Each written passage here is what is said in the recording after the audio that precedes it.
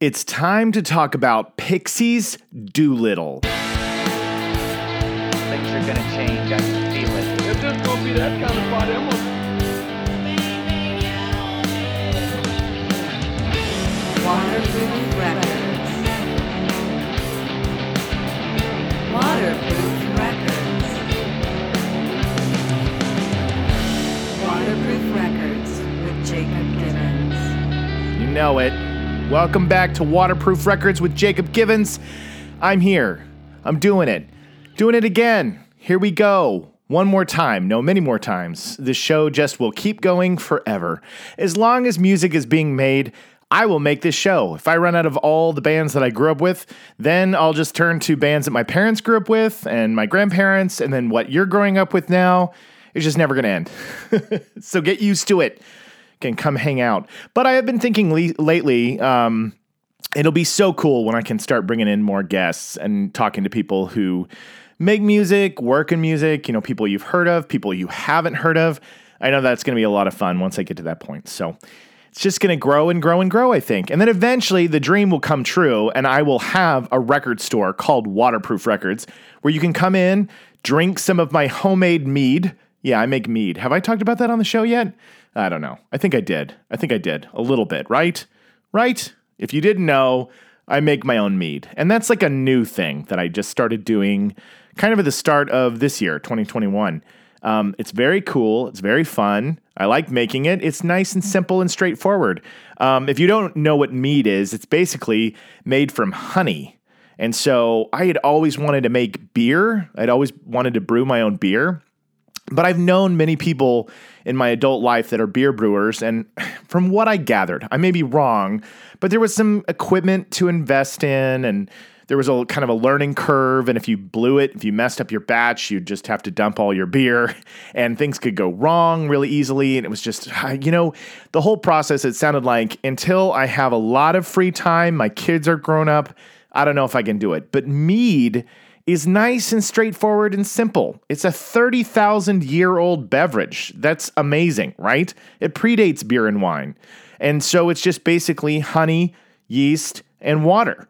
And you just got to be patient. So I figured out how to do that, and I've made a bunch of batches already, and I've shared them with friends, and so far so good. None of them have been bad, well, in my opinion. I mean, some I think are stronger or more difficult, very unique tasting, but some have turned out incredibly. So I'm hoping I can get to a point where I can make and sell my own mead in my record store. Wouldn't that be cool? Waterproof Records, homemade mead. Anyway, I started us off on the Pixies Doolittle episode just talking about drinking mead, and we should just be talking about music, right, guys? Also, I've been trying to get things right. The last episode, I think my camera was out of focus the whole time, so bear with me as I work out the kinks and we get kinky. Less kinky, more kinky, all the kinks. Not the band, the Kinks. Pixies. Okay, if you know about Pixies, they're a huge, iconic band, and more than anything, they're really at the forefront, the beginning of that specific alternative music kind of coming to an end in the 1980s and going into the 1990s. And then they break up and they influence everybody's music. I mean, the Pixies influenced everybody. It was huge. And it's funny because you will get in trouble for saying the Pixies. I got in trouble. And I mean, I've been a fan of this band since I was 12 years old, and I still mess it up because it's just really easy to refer to the band and say the Pixies. It just flows, right? But it's Pixies. Technically, it's Pixies. On my Nirvana reaction video, I was referencing the Pixies, and I said the Pixies, and somebody got really mad, and they said, "You're a fake fan." Ugh, people, you guys. Oh my gosh, I'm telling you right now. 99% of the comments I get on my videos are amazing, but I got to tell you, it takes every fiber of my being sometimes to not react and get so frustrated at the negative comments or somebody being a total music elitist. It drives me crazy. If you notice that I don't really engage with them, that's because with every fiber of my being, power I have, I resist the urge to engage with trolls and music elitists and people who are telling me I don't know anything about music. Or anyway, it's not that bad. it's not that bad. Maybe I'm kind of venting a little bit with you guys.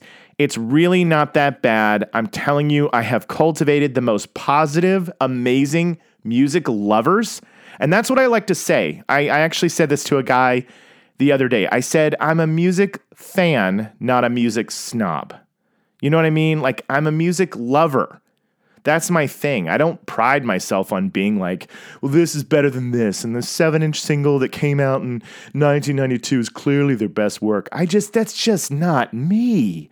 Sure, there's bands I don't like, but why spend too much time or energy on talking about something you don't like? Why not spend all your time and energy on talking about things that you love? And that's what I'm doing. And you know what? There might be something that during this process, somebody shows me a band or a song, and I don't quite get it. I mean, remember on the singles episode, how I talked about Paul Westerberg? That was perfect example. That was a perfect example of an artist and song that at that age I wasn't ready for. But now I am. Now I'm ready for it. And oftentimes I get a question about how do I feel about 90s hip hop and rap. And I got to say, that question I get asked all the time, but my challenge is this. I didn't listen to it growing up, and that had a lot to do with my environment. You really are thrown different types of artists and songs because of where you grew up and the people that you surround yourself with. And so for me personally, I grew up in Tulsa, Oklahoma. And in Tulsa, Oklahoma, let's just put it this way.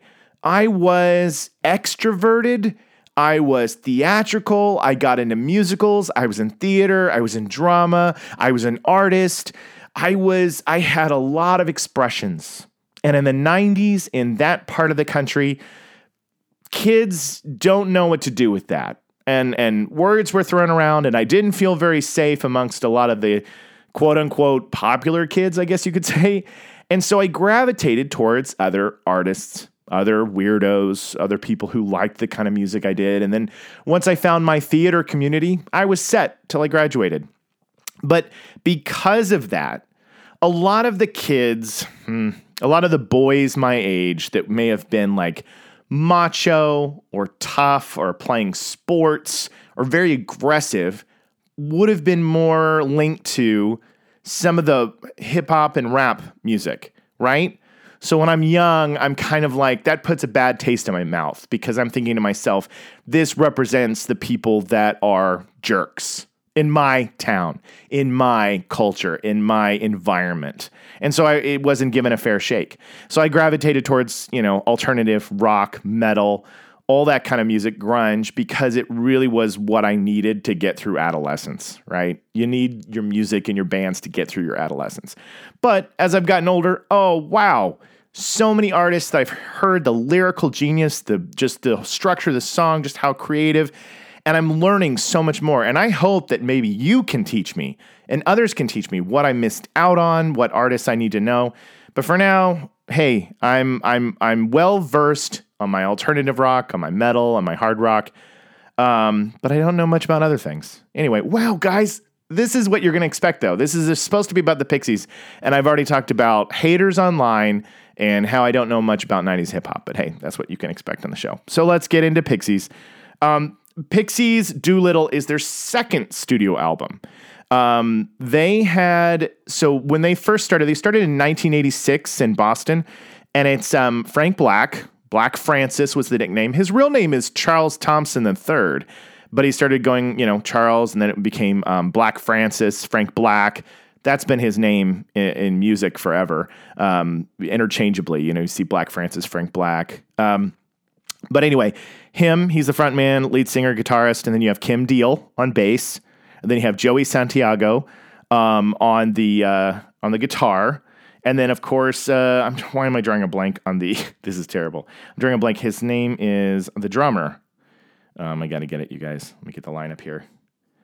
Mr. David Lovering. I knew that. It escaped my brain for a second. David Lovering. That's the Pixies. The Pixies. Pixies. Gosh, it's so easy to say the in front of it. So they started in 86, and then their first, album that they put out, which was Come On Pilgrim. But that, again, Come On Pilgrim was like a smaller, it wasn't really on a major label. And I'm not mistaken. The problem with both Come On Pilgrim and their first studio album is they got released internationally before they were released stateside. So it was like overseas, they were getting a glimpse of the Pixies before the U.S. was. You know, here's this U.S.-based band, and overseas, they're getting recognition. The song's getting out there. The only way you could get their first studio album at first, Surfer Rosa, was you had to get like an import. And if you remember, if you're my age, you remember like buying import CDs. You had to get to, you know, a record store that was getting those import CDs. You couldn't go to Sam Goody or Tower Records for the most part and find a lot of like really unique, you know, some of those big, well, Tower Records probably in Hollywood you could. But, you know, these big music chain stores, you weren't going to go into a Best Buy or something like that and get these great import CDs. You had to go to a record store, get somebody who had the imports. So it was harder to get a hold of it. But by the time we get to Doolittle, Doolittle is finally released internationally and domestically at the same time. So in a lot of ways, this was like how they broke onto the scene in the biggest way. And this album, I think you would look at and say, if you've never started on the Pixies, in my personal opinion, this is where you start. You start here. Then for me, I started here, then I went back to Surfer Rosa, got Come On Pilgrim. And some of my favorite songs are on the previous albums. It's just, this is such a good, accessible way to learn about their music. It's still all over the place. It's still very chaotic. I'll never forget my first time really experiencing Pixies was not when the album came out. You'll notice on my reaction video about the song Monkey Gone to Heaven, I wasn't saying that was in, 1988 or whatever when the album came out. It was 1989.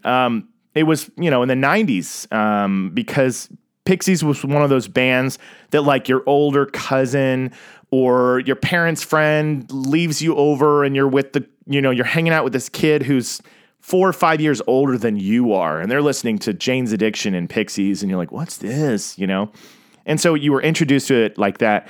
But I remember my brother had gotten a cassette copy of Pixies Doolittle for Christmas. And, my brother and I, we share almost exactly the same music taste, little differing. Every now and then he does his own thing and I do my own thing, but for the most part, almost the same. And my brother Joel, he got it for Christmas morning, and I think I'd heard some songs. He and I had found a college radio station in Oklahoma. It was Rogers State College, and he and I had found a way to start taping the radio show onto these little cassette tapes, and that's where we were hearing all sorts of crazy shit, like Dead Kennedys and Dead Milkmen, and we were learning. That's where we were learning about The Cure and a lot of that era of music. Morrissey and the Smiths and all sorts of stuff. Pixies, Jane's Addiction was in there. We were learning about this music, and on this college radio station. We were pretty young kids, but he got Pixies, and it's Christmas morning, and we go out, and he has this old Camaro. He had, and we went in. He didn't have it very long because my brother's a terrible driver. He won't argue with that. I mean, maybe he's gotten better now. No, you haven't gotten any better, have you? He was a terrible driver. He wasn't able to keep this car very long without messing it up, wrecking it, and then having to get something that could actually take his terrible driving. But we got up Christmas morning. We went in and we put in the cassette tape and we sat in his car, and it was cold.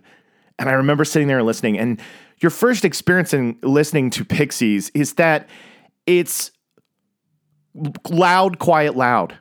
There is a documentary that was made called, Loud, Quiet, Loud. And that really is the perfect way to describe it. It's jarring. It's erratic. It's melodious. It's soft. It takes you somewhere in all sorts of different directions. And in a lot of ways, as I was hearing it, I felt underprepared for it. If that makes any sense. I wasn't ready for it, but I liked it. I didn't know why I liked it, because let me tell you something. That album is full of surrealist lyrics. Frank Black was really into surrealism, and I didn't even know until years later. There were things that were being sung that I had no idea what he was saying or talking about, but it was like, I'm going to really climb at an analogy here. It's like being brought into a art gallery as a young kid, and you're surrounded by beautiful works of art, and you find pieces or you look at something and you're captivated by it, and the people around you will say you should be captivated by it because of this brush stroke style, or this was really groundbreaking art for the time, or the use of color or perspective, and they would explain it to you. But you'd be like, I don't know why, but I'm drawn to it, and I can't put my finger on why. I feel it. I sense it. That's kind of what it felt like. It felt like somebody could explain in a diagram why I liked it, but I would be like, I don't know. He's screaming 1 minute, then the next minute it's singing very nice and pretty, and that bass is really kind of plucking through the air at me. There's just something about it. Anyway, that's my best way I can put it, I guess. Not very eloquently, Jacob, but you're trying. Anyway, so Pixies opens up with Debaser. And Debaser it's got such a upbeat, jolly little melody, and he comes in with that screeching, it is just like, man, I wish on podcasts we could just listen to the song together and then talk about it afterwards, but that's not how podcasts work. I'd get flagged every single time, but I wish, I have it right here in front of me. I could just play it, It starts out with this nice little jolly guitar up top. But a lot of the lyrics of Debaser are related to a surrealist film. He had seen, at the time, a surrealist movie. I have it right here because I didn't know this for the longest time, but Frank Black was going through a lot of surreal movies and cinema. That was something he was drawn to. So there was this film that he watched called Un Chien Andalou. And that's what he's saying in the chorus. Un Chien Andalusia. That's like a reference to that film. I really, all those years that I listened to it as a kid, it just sounded like gibberish. And I didn't know this, by the way, but he had almost gone with the words in that part right there in an early version of it. It almost said shed Apollonia in reference to Purple Rain. How about that, huh? He almost had it be a reference to Purple Rain, but got more caught up in this surrealist. And that's why he's got the lines about slicing up eyeballs and all that stuff. It's from the surrealist film. So that's where we begin with Debaser. But then we get to Tame. And again, it's that screaming voice that he had that really took me by surprise, but I was mesmerized by it. I almost said memorized by it. Mesmerized. Really, really incredible. And this is like one of those albums that I feel like you could easily sit down with somebody and you could start hitting play and going through it, and they might get to songs like Tame and just be like, what the hell am I listening to? Because if you look at it from a bird's eye point of view, you're like, a lot of this shouldn't make sense, but it does. It does. It resonates and it hits me to the core. Because that scream that he has is, it's unlike most screams. Because I'm really into metal music, of course, and you've got everything from the black metal screeching to those guttural deep growls to hardcore screams. You have very different types of screaming voices that you get used to. But I gotta say, Frank Black's is uniquely his, that's for sure. Then we get to Wave of Mutilation. And, this is a fun, upbeat song, but you want to know what? I didn't know what it was about until just recently. He had been reading about this idea of, being like a Japanese businessman who had failed at business and his career was over, and he's in a car and he just has his family in the car and he drives off the pier into the ocean and kills them all. And that's the Wave of Mutilation. So just thinking of this kind of like this overwhelmed sorrow and feeling of like nothing's worth living for anymore and just driving your car into the ocean. Kind of crazy, right? And yet it's such a uplifting, feel-good song and the energy behind it. But the thing about Wave of Mutilation is my favorite version of the song is called Wave of Mutilation UK Surf. And the first time, actually, this might be the first time I heard Pixies, okay, was Pump Up the Volume, the movie with Christian Slater. I'm pretty sure that the first time I saw that film, there's a very, a kind of a quiet moment in the film where they play Pixies' Wave of Mutilation, UK Surf. And the thing about that version of the song is it's very slowed down. It's acoustic. The pacing of it is just really slow. And then there's this clean guitar picking, like surf guitar, but it's very echoey and it's very daydreamy. You know, it really lulls you. And it's just this beautiful moment in the film. And I remember just being drawn to it. And I learned that it was called Wave of Mutilation. And I remember when we got to the album, I was like, oh, here comes Wave of Mutilation. And then comes this, you know, this really upbeat song. I was like, wait a second, that's not the one from the film. But love the UK Surfer version. So I sought it out and I bought it on the Here Comes Your Man record single. You could get the UK Surf on vinyl. And I still have it and I love it so much. I'm so proud of it. It's pretty beat up. Not the record, the case is pretty beat up because it's been with me since the 90s and it's traveled many a states, many a places, college, life, been through hell and back. But anyway, I love that song. I Bleed, another great one that starts out with that iconic bass, you know, coming from Kim Deal. A cool story about Kim Deal. You know, Kim and her sister Kelly Deal started the band The Breeders. And The Breeders are great. I have gone back and listened to Last Splash. That album holds up.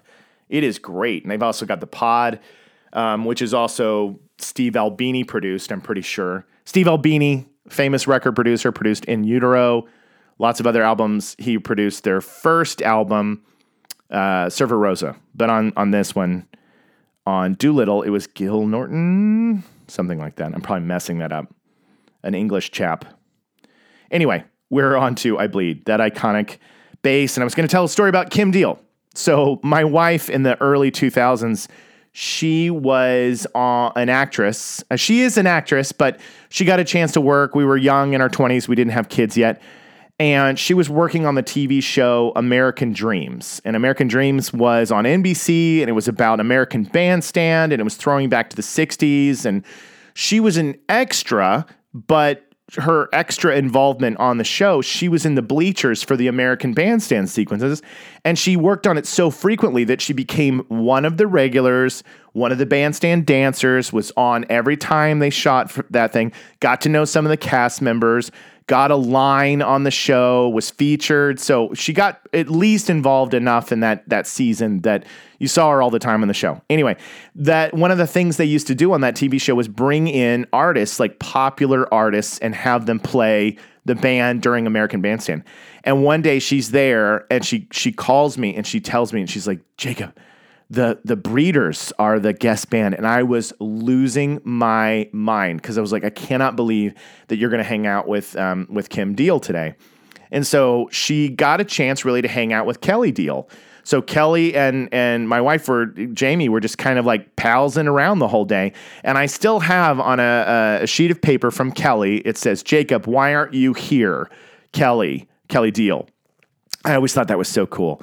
I've never gotten a chance to meet any of the band of Pixies, but just that connection to Kelly Deal I thought was pretty awesome. That cherished possession of mine. So Kelly, if you ever hear this, thank you for that. Thanks for hanging out with my wife all day on set of American Dreams. Anyway, Here Comes Your Man. Here Comes Your Man. You know, as you read and learn more about these songs, Here Comes Your Man, I like that song. And yet it's funny because it turns out that Frank Black wrote it when he was like 15 years old. And he was always kind of ashamed of it because it was poppy, it was catchy. The band referred to it as that Tom Petty sounding song, very accessible. And, every time it was kind of on deck for the album. So Come On Pilgrim, Surfer Rosa. But everybody was like, no, it's just trying too hard. It's just poppy and not really what the band is trying to be. But then when they get to recording Doolittle, the producer, Norton, at the time, he was like, I like that song. And so Frank Black was like, well, throw him a bone, let him have it on the record. So he did, and it made it on there. And I got to tell you, if they still have any kind of like, I don't want to play this song because it's hokey, I don't know. I think you got to get over it. You know what I mean? It's a good song. Yes, it's catchy.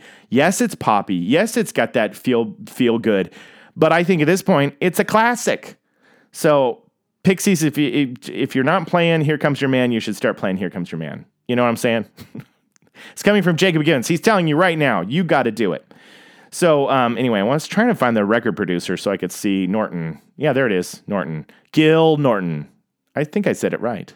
Maybe I said something else. Anyway, Gil Norton was the one who produced this.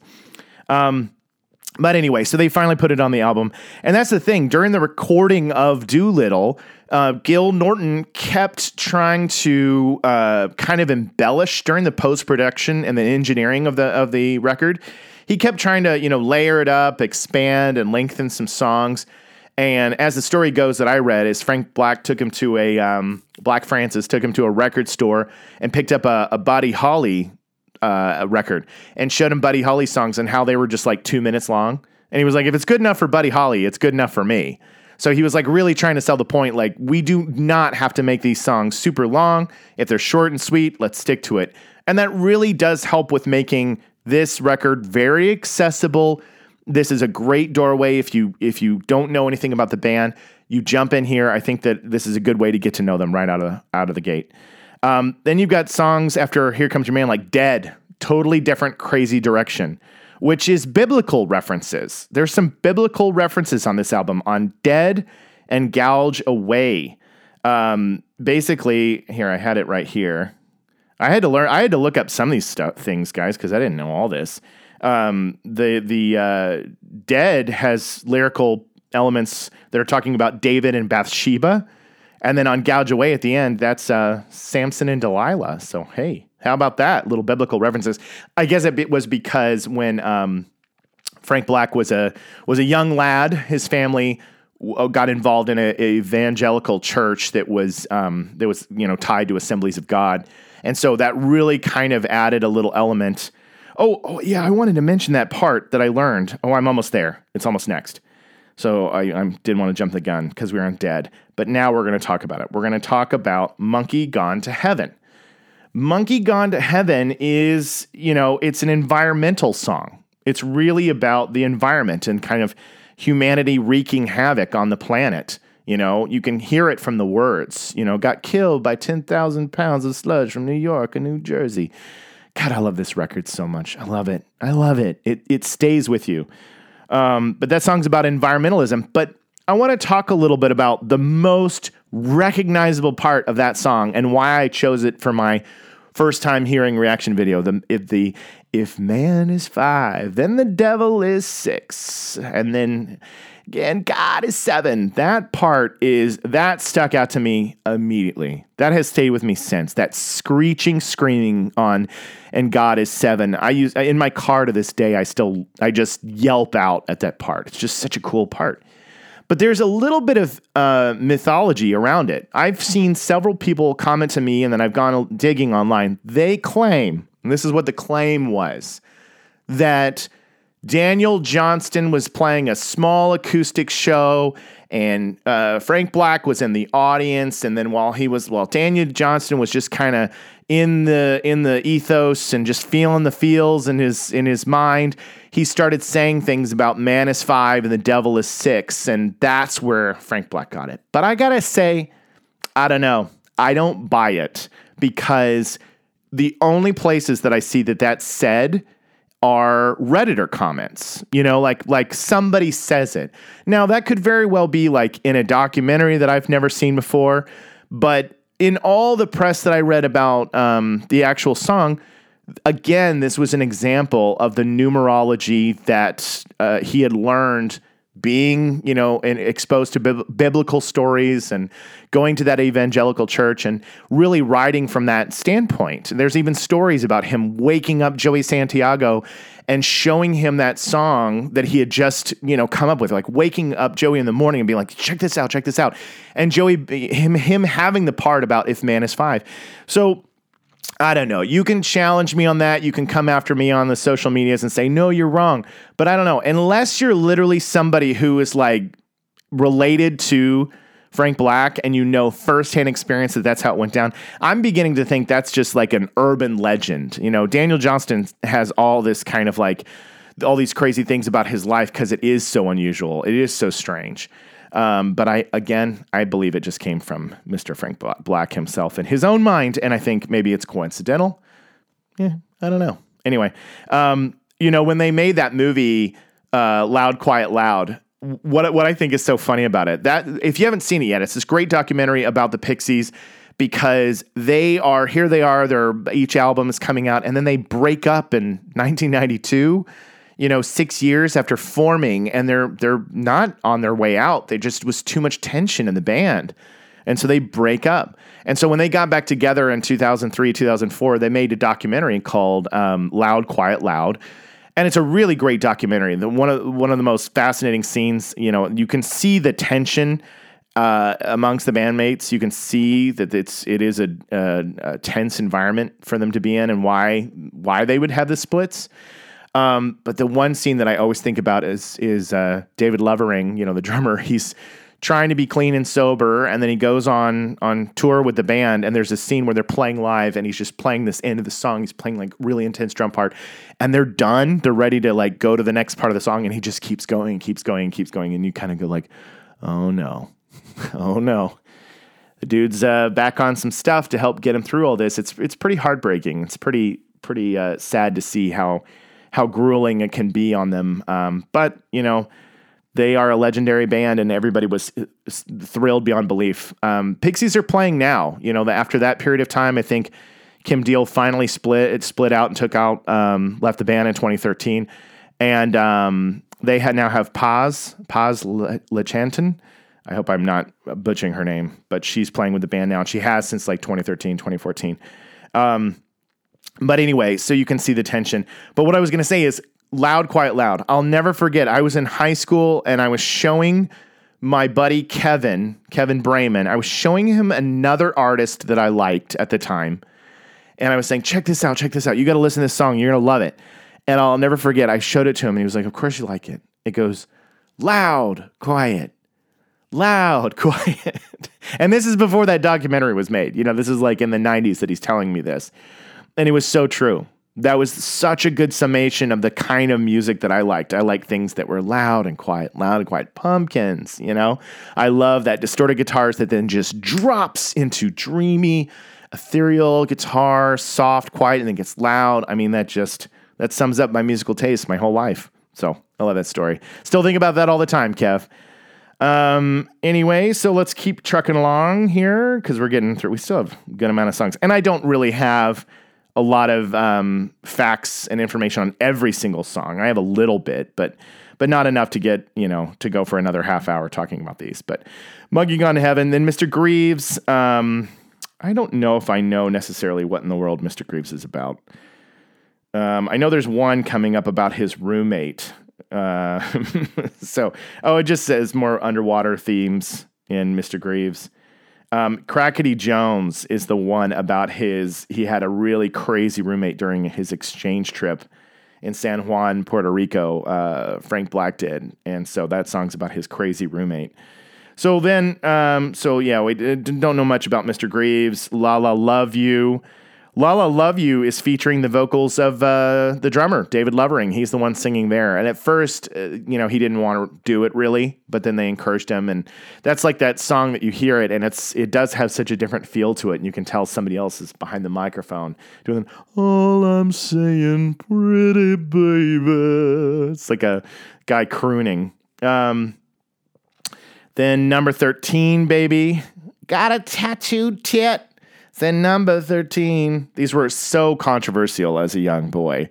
Whenever you would hear like a word, not an overt F-bomb or, just a flat out swear, people saying things like tit in songs. Ooh, so exciting. So exciting. Not to mention, hey, let's not forget about, and I know this is about Doolittle and not Surfer Rosa, but man, there was a thing back then. I've told you my parents were strict about language. If an album cover had boobies on the cover, oh, forget about it. I can't buy that. How am I going to have that in my tape collection, in my CD collection? Not in my household. So Surfer Rosa, that was, hidden. I think I had a copy of it. And then Jane's Addiction, Nothing Shocking, another one. Ritual de la Habitual, hidden. Whenever you put bare breasts on an album cover, it was like I was appreciative. I enjoyed it as a lad, but I had to hide it, So that's just how it was. I don't know. Parents always being nervous about what their kids are consuming content-wise, I guess. Then we get down to There Goes My Gun.